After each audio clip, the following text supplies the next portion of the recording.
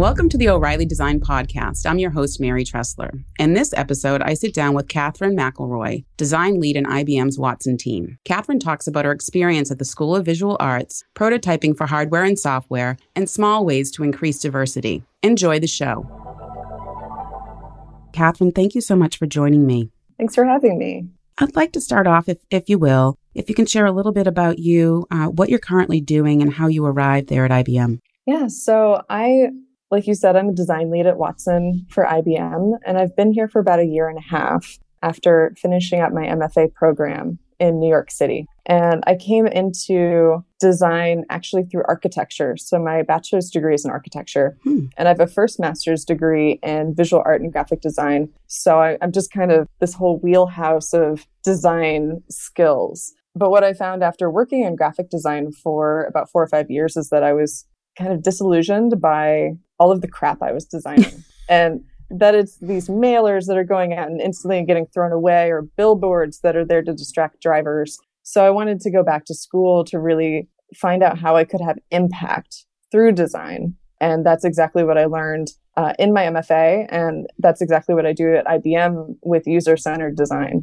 That's great. So talk to me a little bit about how your studies were organized at SVA, if you will. Yeah, so I studied the MFA in Products of Design, and I was part of the inaugural class for that.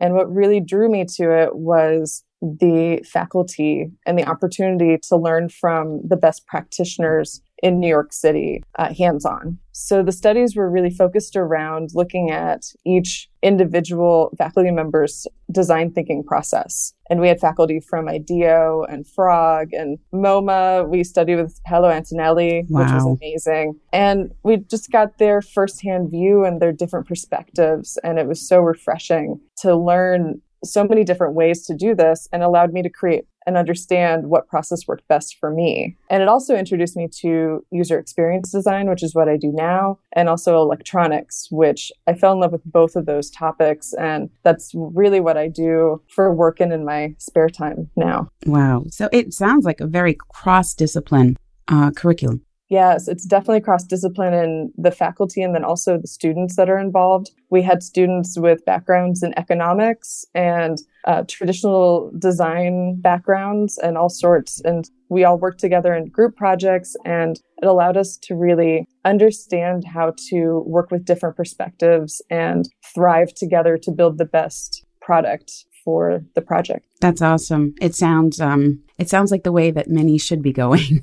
In that it reflects real life in terms of working across teams, working with people from different backgrounds and so forth. Exactly. And what was really nice about it is that this is one of the first programs of its kind. And now you're starting to see some more programs reflect it. It's in its 4th year now. And it's really looking at product design from a new angle where it's the holistic view, thinking through how you're manufacturing it through end of life. So not only were we dealing with design thinking, we're also trying to think through the entire system. And so it's a systems thinking program, which was really fascinating. And I appreciate that because I use that every day now in my actual work. That's fantastic. Your thesis work is titled Presence, How to Use Digital Technology to Live a More Analog Life. Can you talk a little bit about your research there? And I think the focus being on distraction. I'm curious as to why you decided on that and what you learned from it, and if your thinking has changed at all since then. I chose this specific topic because it's something that I experience on a day-to-day basis. And it's a topic that has come up in a lot of different arenas. You see New York Times articles about it and a whole slew of new books discussing the distractions that our new technology is creating for us. This technology that's only been around for less than 10 years for the smartphone now takes up a good chunk of our lives and our eye time. So thinking through distraction and designing for attention and for focus was really interesting to me. And then when I started digging into the research, reading books like Alone Together, Present Shock is a great one, The Distraction Addiction, just such interesting perspectives on it and different views on how to solve the problems. And I also spoke with a lot of different subject matter experts, designers that are already thinking about this at Frog, and also really interesting different experts like the CEO of Human Scale, which is an ergonomics-based furniture company. And he's thinking through furniture design that best fits the human body. And we got into this great discussion about the idea of neuroergonomics and what does the brain really want? And is distraction helping it or hurting it? And is a little bit of distraction good in a framed way? Because we seek that out when we're in uncomfortable situations. But also how our websites and our social media are designed for distraction, because the more page views they get, the more revenue they make on their ads. So it's really interesting to think through what kind of alternative revenue system do we need for these websites in order for them to then design for a different experience of focus, get the user in and out as quickly as possible with the value that they need. Absolutely. It's interesting because I was talking to Tristan Harris not too long ago, and he co-founded this organization, Time Well Spent. And we talked a little bit about, distraction and the attention economy and how companies are looking to capture those eyeballs. And so oftentimes you find designers are looking to design for the user's best intent, right? But it's also the business that you're working for, and they might have different priorities. So it's interesting to talk about distraction and attention and the responsibility, frankly, that designers have. Exactly. And that's the point of view I have too, because some common ways to solve this problem is to unplug or to have digital detoxes or technology-free vacations. You're starting to hear about those ideas come out, but that's really only solving the symptoms. And if we don't actively try to fix the cause of that symptom, which is our technology and how we design those experiences for our users, we're never going to have our full attention for our own use. And just think of what these people could be doing with their brilliant minds if they weren't sucked into social media so much. There's so much more opportunity there. Absolutely. You wonder, what were people doing 10 years ago? How were they spending their time before cell phones and all of the things that are consuming? They were probably reading a lot of newspapers. And have you seen the picture of the 100 years ago on the rail car, and everybody has their newspaper and they're not talking to each other, and they compare that photo to people with smartphones.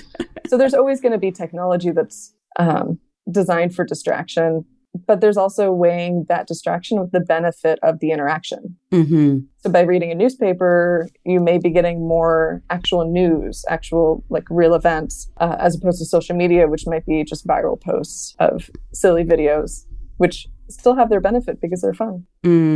Well, you make a good point. There's always been something to distract us. It just feels as though with technology, the pull is stronger. There's a lot of, and maybe it's a perception, but the psychology and behavioral economics behind it make people a little sketched out. So it's an interesting area for sure. I'd like to talk a little bit about the talk that you're giving at the O'Reilly Design Conference on prototyping for physical and digital projects. Can you talk a little bit about your work here and what you plan to cover? So, like you said, my talk is prototyping for physical and digital products. And it's going to be a broad overview and introduction to prototyping with some specific implementations and also case studies. So the goal of the talk is to give really the why behind prototyping, which is to improve your product so it's more impactful and is actually solving a user need instead of just something that you think is a great idea. And then also giving the audience some real skills and tools that they can take home to their current projects and start prototyping now. It's really a call to action to do more prototyping. That's great. So how is prototyping for physical and digital different? And how are there any similarities as well? So the similarities are within the goal of prototyping. For both physical and digital products, you're making something for an end user, and you cannot assume that you are the actual user. You might be someone that uses it, but you're not the entire audience for that product. So for both of these, your goal is to get prototypes in front of other people in order to get enough feedback and insights to improve your product and make it more valuable, more impactful. And then the other thing that's very similar between the two is what we call fidelity level. Fidelity means how close it looks to the final product. So what you usually want to do with this process is start with a low fidelity. So something that doesn't look as much like the final product, but you can test specific things with it. And I'll go into detail about this in the talk. And that allows you to then slowly have this iterative cycle of building up to a high fidelity model that you really figure out all of the pitfalls for these users so that they have the best experience. And by the end, you have a product that's more intuitive. And then what's different about these two is that digital prototyping is for screen-based interactions. So you're thinking about apps, you're thinking about software, you're thinking about websites. And this is all about the user journey and specifically how they might not use your product in the exact way you would expect. So with software, there's lots of different ways to interact with it, and the user might not find your happy path, which is like the one best way to go through software. But there's all different links and buttons and whatnot, and they might get lost. So this gives you the ability to find those different kind of eddies of the user journey in order to help them along their way. For physical prototypes, this is interesting because we're talking about electronics. So how do you develop a new wearable technology or a different fitness tracker or something like that? And there is not only the code-based, which takes a lot of debugging in order to make sure that your code is working properly. There's also the physicality to it. So you have to think about the materials. You have to think about how it feels. If they're wearing it, how does it feel on the skin? If they're not wearing it, how does it fit into their lives for the end user? So there's a lot more testing around that tactility to it also. Excellent. So are you currently prototyping for both, and what kinds of tools are you using? Yes, so I do mostly digital prototyping right now at my job, but in my spare time, I build different kind of electronics and different kinds of wearables. So this is something that I use for both of them daily in my life. And for prototyping tools, what I use all the time at work, I always start with Post-its and Sharpies, just because it allows me to come up with lots of different alternative ways to lay out the piece of software I'm designing. And it's low fidelity, so I can throw it away. I can test really quick. And then I slowly build out higher fidelities through programs like Illustrator and Sketch for the wireframes and for starting to do visual design, and then build out prototypes in Acture and InVision. And those four programs kind of overlap with each other, and being able to choose which one works for a specific project is really important. So I have this whole toolbox and I can pull on what I need to, depending on the needs of the project. And then for physical prototyping, I always start with an Arduino Uno, which is a larger microcontroller, but it also pairs with a breadboard. Breadboard is pretty much a plastic case that you can plug wires into and make circuits without actually having to solder anything. And that makes it really great for prototyping because you can try a lot of different circuits without wasting any materials and without having to solder, and it goes very fast. And then from there, I'll move up to some of the inexpensive microcontrollers like the Trinket, which is sold by Adafruit, or the Arduino Mini. And both of those are very small, so they work well for wearable prototypes. And they're both under $10. So it's very inexpensive to prototype for physical products. That's fantastic. So how did you learn how to prototype? Specifically, I mean, for the more of the wearables. Yeah, I feel like I've been prototyping my whole life. So the idea of prototyping is very common to me. It's the same idea of the measure twice, cut once kind of mentality. But specifically for physical prototyping, I learned mostly self-taught, but during my MFA program. So I had a couple of great classes where we were focused on building electronics, and that was the first time I was introduced to it. So I've only been doing it for 3 years, but it's something that you can learn on your own, and there's so many people with guidance out on the internet and are willing to help you. But I also did a lot of troubleshooting. So with physical prototypes, there's so much about figuring out the code, figuring out how the different pieces will work together. An example is a project I did called the Chameleon Bag. And that was pairing RFID technology. So the same kind of technology used for security badges. It's just the sensing technology, and RGB LEDs. And then I built it into a messenger bag. And then as you put different tagged objects into the bag, the front panel of LEDs would change color or would animate. And it was really fun, but I had to figure out how to use RFID first, figure out how to use RGB separately, figure out how they would work together. And then the whole time putting all this code together in the cleanest way possible while I was troubleshooting it. So it was a great project to really learn the process of how to test all of those pieces and build it out into a final product that the whole goal of it is that you can make sure you have all of your most important objects in your bag. Otherwise, your bag warns you that you've left your keys someplace. So it was very fun. That's awesome. I saw a picture on your site of that bag. It looks fun. Yeah. So beyond prototyping tools, are there other go-to tools that you use every day? So some of the tools that I use every day include my MacBook Pro because I'm designing software on it for my daily job. And my favorite software on that, beyond the creative software like Adobe Creative Suite and Sketch, I love using Evernote. That's how I kind of organize my head onto the screen. I use Google Docs and Slack all the time. We just adopted Slack at IBM about 6 months ago, and I don't know what we were doing to communicate before that because it's so much easier to communicate across teams. And I work with remote teams. I've got team members in Israel, New York, Pittsburgh, and San Francisco, and it allows us to communicate really easily. And then in my personal time, I love my iPhone. I have all the notifications turned off for the distraction piece, but I do use Twitter and Instagram on that. And also an app called Headspace, which is a guided meditation app that I love. And then physically, I just have tons of notebooks and Post-it all around me all the time. So I'm a hand note taker too. And that helps me to really remember. And I love sketching. So that's how I get a lot of my thoughts and ideas out. And then finally, my final piece of technology I love using is my camera. I have a Canon 5D Mark III, and I do professional photography with that. And it's like my right hand. I love using it.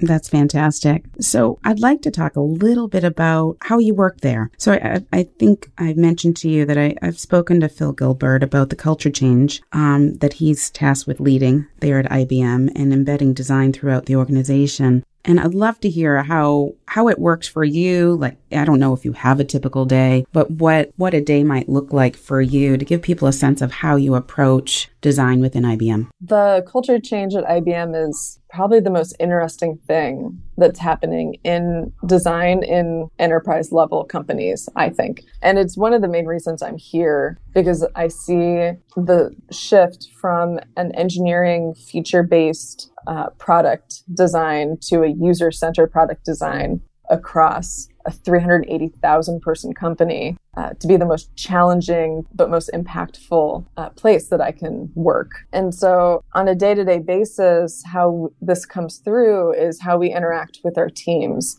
As designers coming into this ecosystem, a lot of these people haven't really heard about user-centered design until they come to our design boot camps here in Austin. And that's when we bring all of our product team together, the business people, the engineers, and the designers to center around their product and think about it from the user's point of view. And that gives us a great opportunity to really advocate for design, to talk about the value of design, and then to bring that back into our day-to-day working environment. So we'll do empathy maps together to understand our user. We'll then use that for user journeys, and then find the pain points that we can start solving in order to prioritize our work together as a unified team. So I think that's what's most interesting about this. And just the fact that it's at this mind-boggling scale. Like I said, it's a very large company for IBM, but our products touch millions of people, and the opportunity to have an impact on those millions of people's lives. I've literally talked to people that work with older legacy IBM software, and when I tell them what I'm doing, they thank me and they're like, I cannot wait until you fix this. I use this every single day, and it's not the best experience. Excellent. So I want to shift gears slightly here. Talk a little bit about diversity in design. Obviously, there's a lot of talk about diversity in design and tech in general, and I'm curious if you have any opinions on how to solve this problem. This is like the $1 million question for everybody, I feel like. Mm-hmm. There's not a silver bullet answer to this. It's going to take a lot of different approaches and solutions and a lot of different companies to really step up and start actively working against this problem. And I'm really lucky in the place that I work because IBM is actually historically very diverse. And I'm surrounded by so many different types of people and different perspectives. And I see how that improves and is so valuable to my work on a day-to-day basis. But I do have a couple ideas for how to kind of slowly shift towards improvement because it's not something that'll change overnight. I think one of the biggest things that I see here that has helped is having an open workplace where you can really discuss these ideas and these issues, because a lot of it is just people don't realize the problem. Because my husband, even when I was like trying to explain, it took a couple different tries to like shift his perspective and have him understand, put yourself in my shoes. And this is what like a couple small issues that I had at previous companies were. And then he finally got it. So it's just not something people think about. But being able to call out unconscious bias in a company will allow people to have that space to talk about it. Another way to approach it is outreach to younger generations to make coding and exploration into science and electronics much more fun and engaging and interactive. Instead of reading about it, they can actually do it hands-on. And I try to do outreach to bring electronics design to kids because it's just a fun thing that you sit down for a couple hours for a project and you've completed something and it gives you that success. And we see that through a lot of different toys that are coming out. Like Little Bits is a great example of a company that is doing this kind of outreach. And then I think the other areas that can improve is the actual workplace design. So making sure that the physical environment is not geared towards one specific demographic. Having a variety of flexible spaces so that there's private rooms along with open offices is a great approach to that. And like ping pong and kegs are fun, but it's more important to really make sure that everyone feels comfortable in a space and has some area of the office that they belong to. And then also the hiring practices. I was thinking about that because I participate in IBM Design's hiring and recruiting process. And it's really important to make sure that gender and race and sexual orientation aren't directly affecting just that decision process through unconscious bias. So we try to make sure that we're really looking at the work and seeing the person's process instead of deciding based on who the person is. So it's more about their work instead of just a culture fit. And that's one way those are just a few different ways to approach it. Those are all great. It's interesting you bring up the workplace design because in just walking through some large tech companies over the years, it was always interesting to me to see all of these, what felt like very male-centric, right? Designs of offices. You mentioned, not that women don't love ping pong and, kegs, but it struck me as, wow, some people feel uncomfortable with this. And so all of these details matter. Final question for you, beyond your own work, and what people or projects are grabbing your attention these days? That's such a great question because it's so interesting to hear where people get inspiration from. And I get inspiration from all over the place. So a couple designers that I really admire and I follow their work. One is Kelly Anderson. She does so much interesting work with paper-based interactions. She had this wedding invitation that was a record that would actually play sound out of it. And she has a new pop-up book that is actually a pop-up pinhole camera, which I think is awesome. So I love seeing what she does. Another designer I love is Anouk Wipprecht. And she combines fashion and technology in just really interesting ways that address some social issues. An example of her work is her spider dress, which is the coolest thing. It's this big piece that is 3D printed. It sits on the shoulders, and then it has a proximity sensor. And so when somebody gets too close, all of the legs that have been like closed up that looks like a collar kind of pop out and reach out and give the person that's wearing it, more personal space. And so it's always interesting to see what she's working on. And some other places I get inspiration from include SpaceX and what they're doing with pushing space exploration further, and Tesla. I just appreciate the design of their cars and seeing what they do next. And also artwork. I love going to galleries, and I just saw the Picasso exhibit at MoMA, and it was absolutely phenomenal to see what he was doing and all of the different sculptures, which you wouldn't even think of when you think of Picasso in the first place. They did such a great collection of them and such a wide variety. And then I get inspiration from my husband. He is an entrepreneur, and in his spare time, he's building an experimental aircraft in our garage. So wow, I have that constant inspiration that he's building this thing that he's going to fly one day, and just like thousands of rivets, and he's totally dedicated to it. And I love it. That's fantastic. That's fantastic. Wow. Those are some interesting beyond your, I couldn't go check out your husband's aircraft, but actually you can, because he posts videos on YouTube of his whole process. What? So he's building an audience for building that aircraft. Oh, that's awesome. What, where can we find it? So that is at Daniel Oliver McElroy, and that's his YouTube channel. Awesome. Well, I'm going to have to check all of these out. These are great. Kathryn, thank you so much for joining me today. I really appreciate it. Yeah, this is great. Thanks for talking with me. Kathryn is speaking at the O'Reilly Design Conference happening January 19th through 22nd. You can find out more at O'Reilly.com/DesignCon. You can reach Kathryn through her Twitter handle at KE McElroy. Thank you for listening. You can subscribe to the O'Reilly Design Podcast through iTunes, SoundCloud, Stitcher, or TuneIn so you never miss an episode.